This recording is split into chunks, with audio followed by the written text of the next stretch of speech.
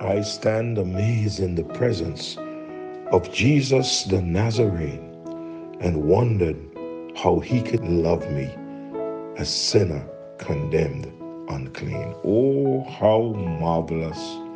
Oh, how wonderful the love of God is for you and for me. Today we are looking at Hebrews, the 11th chapter, and for the last time in this session, we are going to look at this man by the name of Moses, where we are reading from verse 23 of chapter 11 to verse 27. It says, "By faith Moses, when he was born, was hid 3 months of his parents because they saw that he was a proper child, and they were not afraid of the king's commandment.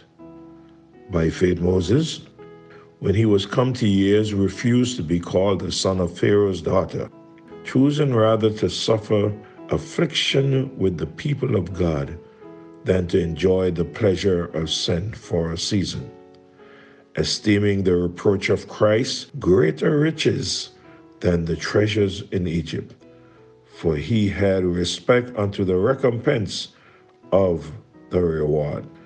By faith he forsook Egypt, not fearing the wrath of the king, for he endured as seeing him who is invisible."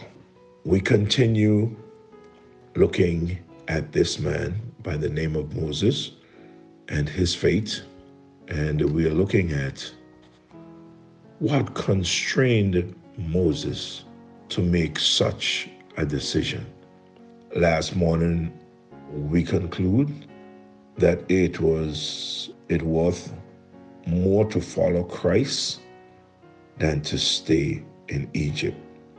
He concluded that it worth more to follow Christ than to stay in Egypt. This morning, we're going to look at and see from the word that whatever he might deny himself of on earth will be replaced by eternal reward. That's what he decided. Anything that he would deny himself of here on earth, it would be replaced by eternal reward. Verse 26 says, "The recompense of reward, he had respect and consider it far greater." What was it that constrained Moses to make this decision? It was his faith. It was not just faith, but his faith in God.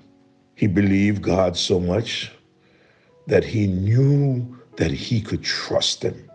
That's what true godly faith is. What is it? Trusting in God. He took the position of trusting God. That is to rely on him.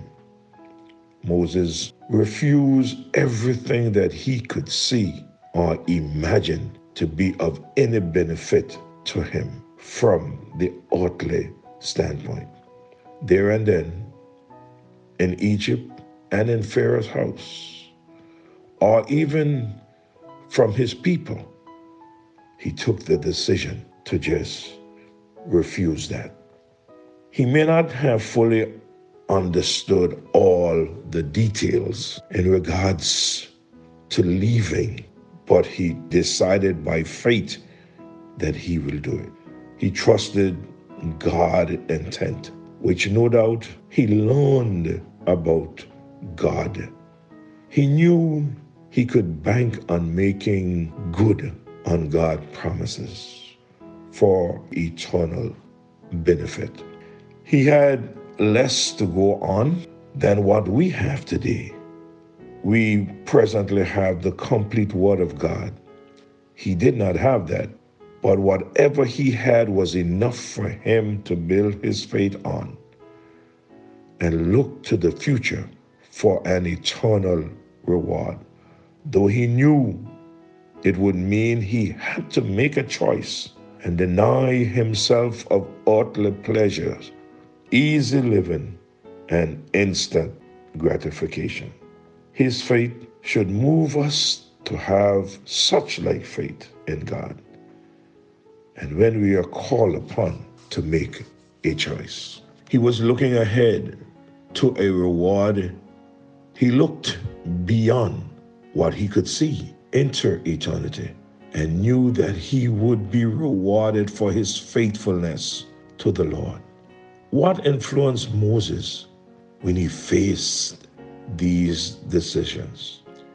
He had an eye on heaven and eternity, and therefore he acted in the light of eternity and eternal values. Look with me to Colossians chapter 3, and let me read for you verse 1 and 2, and then verse 24. Here's what the scripture says. If ye then be risen with Christ, seek those things which are above, where Christ sitteth on the right hand of God.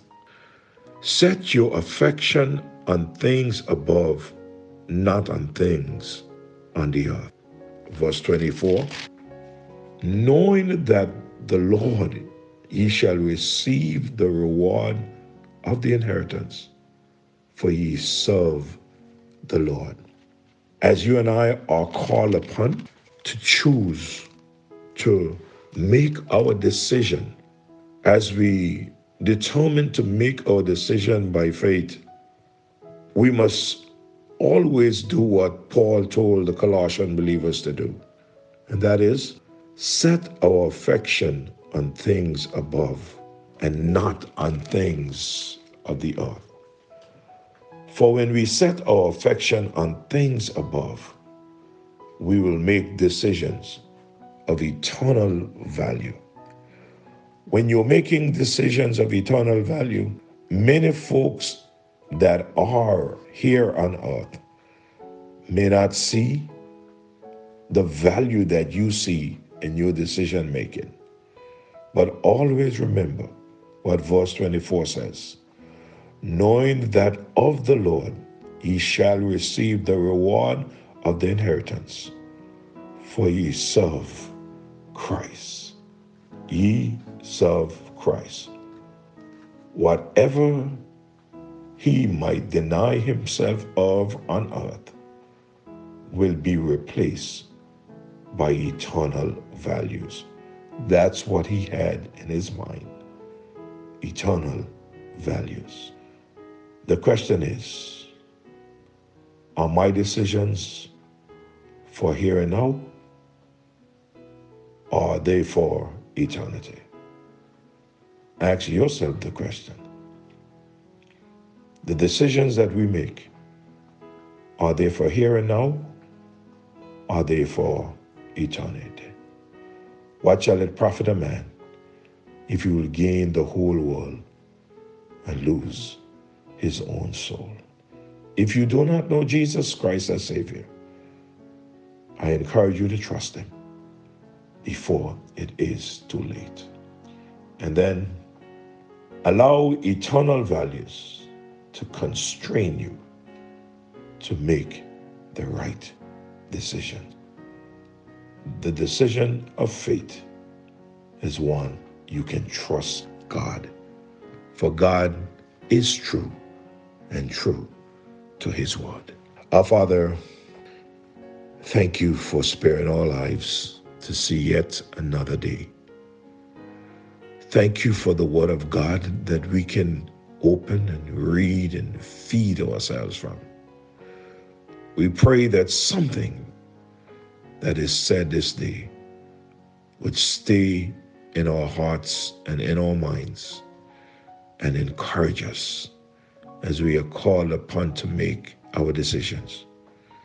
May our decisions be made, oh God, Lord, with eternity in mind. And help us to realize, Lord, that the things and the places and whatever we will deny ourselves of here, dear Father, to get your work done or to bring some soul to you, to live a life that is above reproach will be nothing in comparison to what you will reward us with when we get there. Thank you for loving us. Thank you for saving us. Thank you, Lord, for giving us this opportunity to be here to encourage each other. May you go with us throughout this day. I ask that you'll protect your people from harm and danger. We love you and praise you. In Jesus' name, amen. May God bless you all. Do have a wonderful day.